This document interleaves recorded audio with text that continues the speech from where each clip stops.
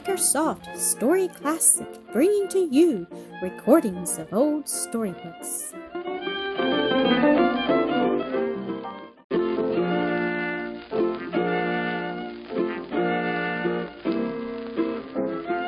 The Burned Breaker, The Blind Brother, Episode 2. For a long time Benny lay there, pitifully weeping. Then away off somewhere in the mine he heard a noise. He lifted his head. By degrees the noise grew louder. Then it sounded almost like footsteps. Suppose it were someone coming. Suppose it were Tom. The light of hope flashed up in Benny's breast with the thought. But the sound ceased. The stillness settled down more profoundly than before, and about the boy's heart the fear and loneliness came creeping back. Was it possible that the noise was purely imaginary? Suddenly, tripping down the passages, bounding from the walls, echoing through the chambers, striking faintly, but oh, how sweetly, upon Benny's ears came the well-known call, "Benny!" The sound died away in a faint succession of echoing ease. Benny sprang to his feet with a cry, "Tom, Tom, Tom, here I am!" Before the echoes of his voice came back to him, they were broken by the sound of running feet, and down the winding galleries came Tom, as fast as his lamp and his legs would take him, never stopping till he and Benny were in one another's arms. "Benny, it was my fault," exclaimed Tom. "Patsy Donnelly told me you went out with Sandy McCulloch while I was up at the stables, and I went way home, and Mommy said you hadn't been there, and I came back to find you, and I went up to your door, and you wasn't there, and I called and couldn't hear no answer, and then I thought maybe you'd tried to come out alone, and got off in the crosshead and got lost, and—" Tom stopped from sheer lack of breath, and Benny sobbed out, I did get lost and scared, and oh, Tom, it was awful." The thought of what he had experienced unnerved Benny again, and still holding Tom's hand, he sat down on the floor of the mine and wept aloud. "There, Benny, don't cry," said Tom soothingly. "Don't cry. You're found now. Come, jump up and let's go home. Mommy'll be half crazy." It was touching to see the motherly way in which this boy of 14 consoled and comforted his weaker brother, and helped him again to his feet. With his arm around the blind boy's waist, Tom led him down, through the chambers, out into the south heading, and so to the foot of the slope. It was not a great distance. Benny's progress had been so slow that, although he had, as he feared, wandered off by the cross-heading into the southern part of the mine, he had not been able to get very far away. At the foot of the slope they stopped to rest, and Benny told about the strange man who had talked with him at the doorway. Tom could give no explanation of the matter, except that the man must have been one of the strikers. The meaning of his strange conduct he could no more understand than could Benny. It was a long way up the slope, and for more than half the distance it was very steep, like climbing up a ladder. Many times on the upward way the boy stopped to rest. Always when he heard Benny's breathing grow hard and laborious, Tom would complain of being himself tired, and they would turn about and sit for a few moments on a tie facing down the slope. Out at last into the quiet autumn night, Benny breathed a long sigh of relief when he felt the yielding soil under his feet and the fresh air in his face. Ah, could he but have seen the village lights below him, the glory of the sky, and the jewelry of stars above him, and the half-moon slipping up into the heavens from its hiding place beyond the heights of Campbell's Ledge, he would indeed have known how sweet and beautiful the upper earth is, even with the veil of night across it, compared with the black recesses of the mine. It was fully a mile to the boys' home, but with light hearts and willing feet they soon left the distance behind them and reached the low-roofed cottage, where the anxious mother waited in hope and fear for the coming of her children. "Here we are, Mommy," shouted Tom as he came around the corner and saw her standing on the doorstep in the moonlight watching. Out into the road she ran then, and gathered her two boys into her arms, kissed their grimy, coal-blackened faces, and listened to their oft-interrupted story with smiles and with tears as she led them to her house. But Tom stopped at the door and turned back. "I promised Sandy McClock," he said, "to go over and tell him if I found Benny. He said he'd wait up for me and go and help me hunt him if I came back without him. It's only just over beyond the breaker. It won't take 20 minutes, and Sandy'll be expecting me." And without waiting for more words, the boy started off on a run. It was already past 10 o'clock, and he had not had a mouthful of supper, but that was nothing in consideration of the fact that Sandy had been good to him and would have helped him, and was even now waiting for him. So with a light and grateful heart he hurried on. He passed beyond the little row of cottages, of which his mother's was one, over the hill by a footpath, and then along the mine car track to the breaker. Before him the great building loomed up like some huge castle of old, cutting its outlines sharply against the moon-illuminated sky, and throwing a broad black shadow for hundreds of feet to the west. Through the shadow went Tom, around by the engine room, where the watchman's light was glimmering faintly through the grimy window, out again into the moonlight, up by a footpath to the summit of another hill, along by another row of darkened dwellings, to a cottage where a light was still burning, and there he stopped. The door opened before he reached it, and a man in shirt sleeves stepped out and held him. "Is that you, Tom? And did you find Benny?" "Yes, Sandy, I came to tell you. We just got home. Found him down in the south chambers. He tried to come out alone and got lost. So I'll not need you, Sandy, with the same thanks as if I did, and good night to you." "Good night to ye, Tom. I'm glad the lad's safe with the mother, Tom." As the boy turned away, "Y'all not be afeard to be going home alone?" Tom laughed. "Do I look scared, Sandy? Give yourself no fear for me. I'm afraid o' not." Before Sandy turned in at his door, Tom had disappeared below the brow of the hill. The loose gravel rolled under his feet as he hurried down, and once near the bottom, he slipped and fell. As he rose, he was astonished to see the figure of a man steal carefully along in the shadow of the breaker and disappear around the corner by the engine room. Tom went down cautiously into the shadow and stopped for a moment in the track by the loading place to listen. He thought he heard a noise in there, something that sounded like the snapping of dry twigs. The next moment, a man came out from under that portion of the breaker with his head turned back over his shoulder, muttering as he advanced toward Tom. "There, Mike, that's the last job o' that kind I'll do for all the secret order. Warren, that put it on to me because I've got no wife, nor childer, nor body to cry their eyes out, and I get in the prison for it. But I've had the hurt o' me touched the day. Mike and I can do the like o' this again. It's the last time, mind ye, the last time. Mike, why, that's no, Mike. Don't ye speak, lad. Don't ye whisper. Don't ye stir." The man stepped forward, a very giant in size, with a great beard floating on his breast, and laid his brawny hands on Tom's shoulders with a grip that made the lad wince. Tom did not stir. He was too much frightened, for one thing, too much astonished, for another. For before the man had finished speaking, there appeared under the loading place in the breaker a little flickering light, and the light grew into a flame, and the flame curled around the coal-black timbers and set up little red tongues to lick the cornice of the long, low roof. Tom was so astounded that he could not speak, even if he had dared. But this giant was standing over him, gripping his shoulders in a painful clutch, and saying to him in a voice of emphasis and determination, "Do ye see me, lad? Do ye hear me? Then I say to ye, tell a single soul what ye've seen here the night, and the life o' ye's not worth the dust. And the road, whisper a single word o' it, and the Molly Margaret will take terrible revenge o' ye.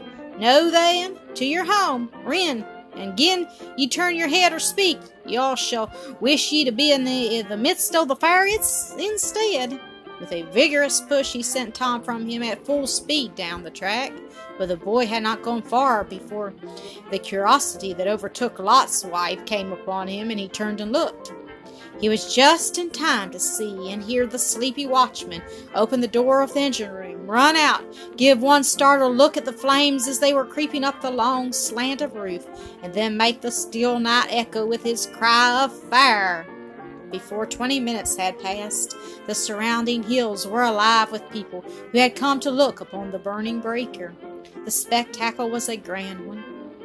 For many minutes the fire played about in the lower part of the building, among the pockets in the screens, and dashed up against the base of the shaft tower like lapping waves. Then the small square windows dotting the black surface of the breaker, here and there up its 70 feet of height, began to redden and to glow with the mounting flames behind them. A column of white smoke broke from the topmost cornice.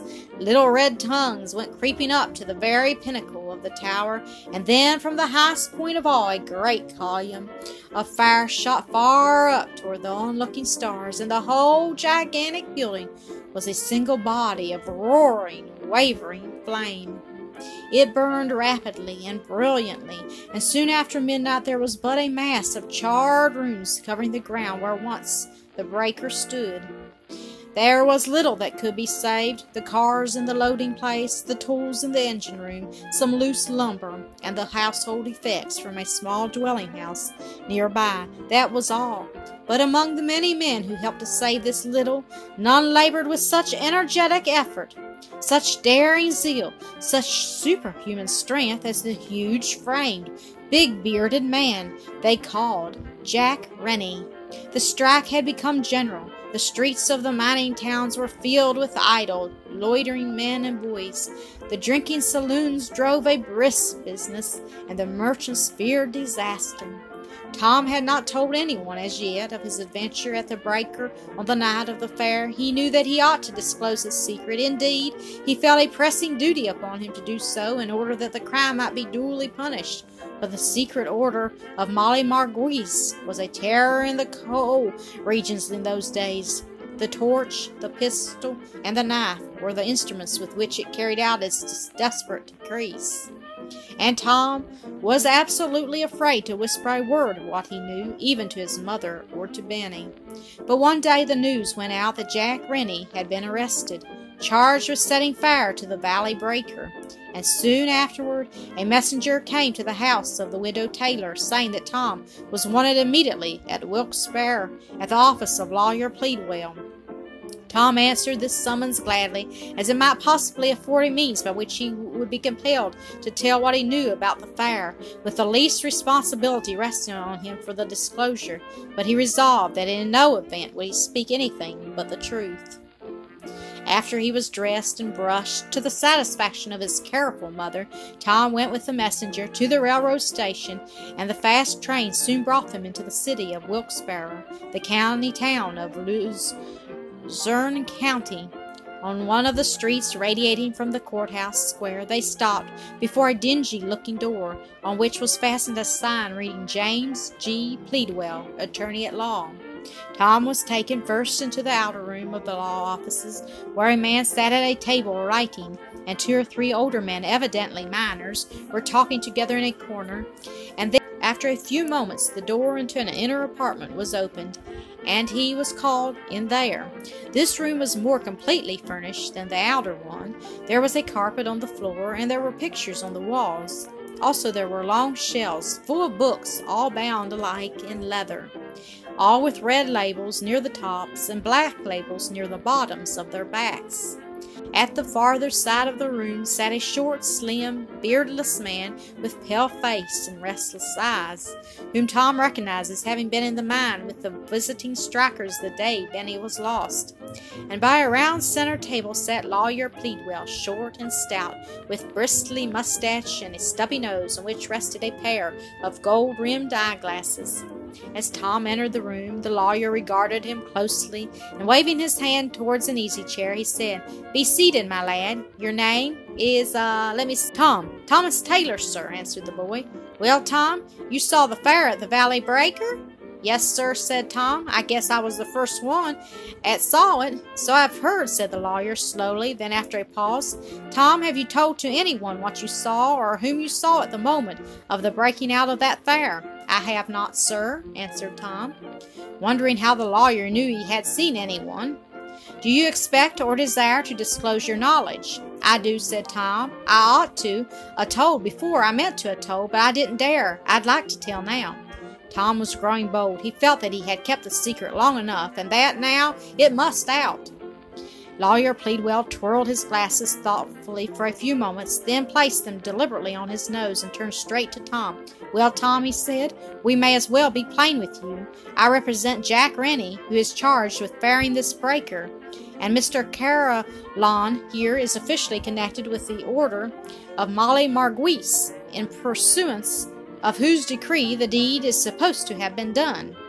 We have known for some time that a boy was present when the breaker was fired. Last night we learned that you were that boy. Now what we want of you is simply this, to keep your knowledge to yourself. This will be to your own advantage as well as for the benefit of others. Will you do it? To Tom, the case had taken on a new aspect.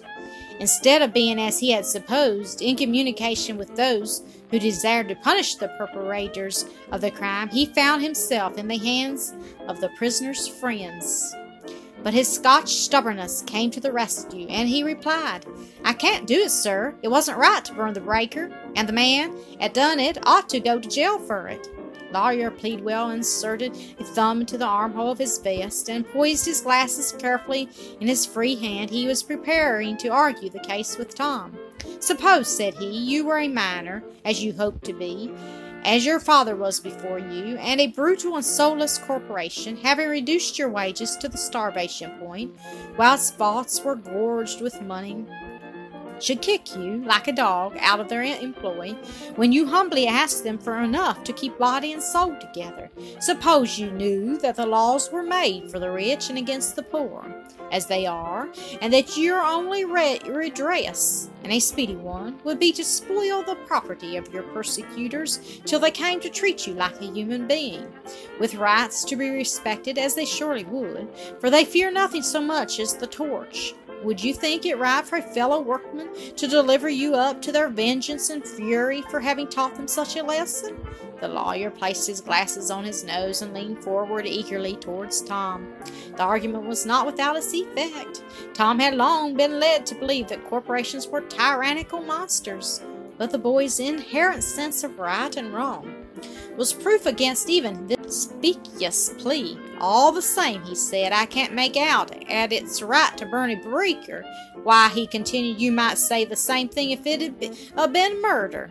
Pleadwell saw that he was on the wrong track with this clear-headed boy.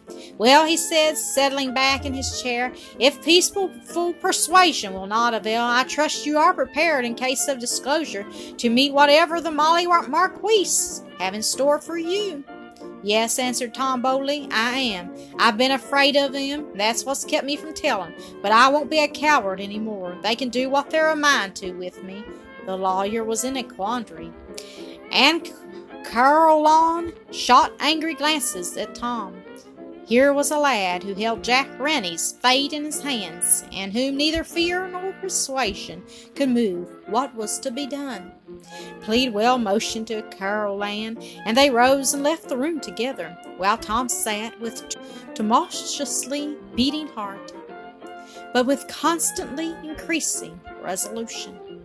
The men were gone but a few moments, and came back with satisfied looks on their faces. I've learned, said the lawyer, addressing Tom in a voice laden with apparent sympathy, that you have a younger brother who is blind.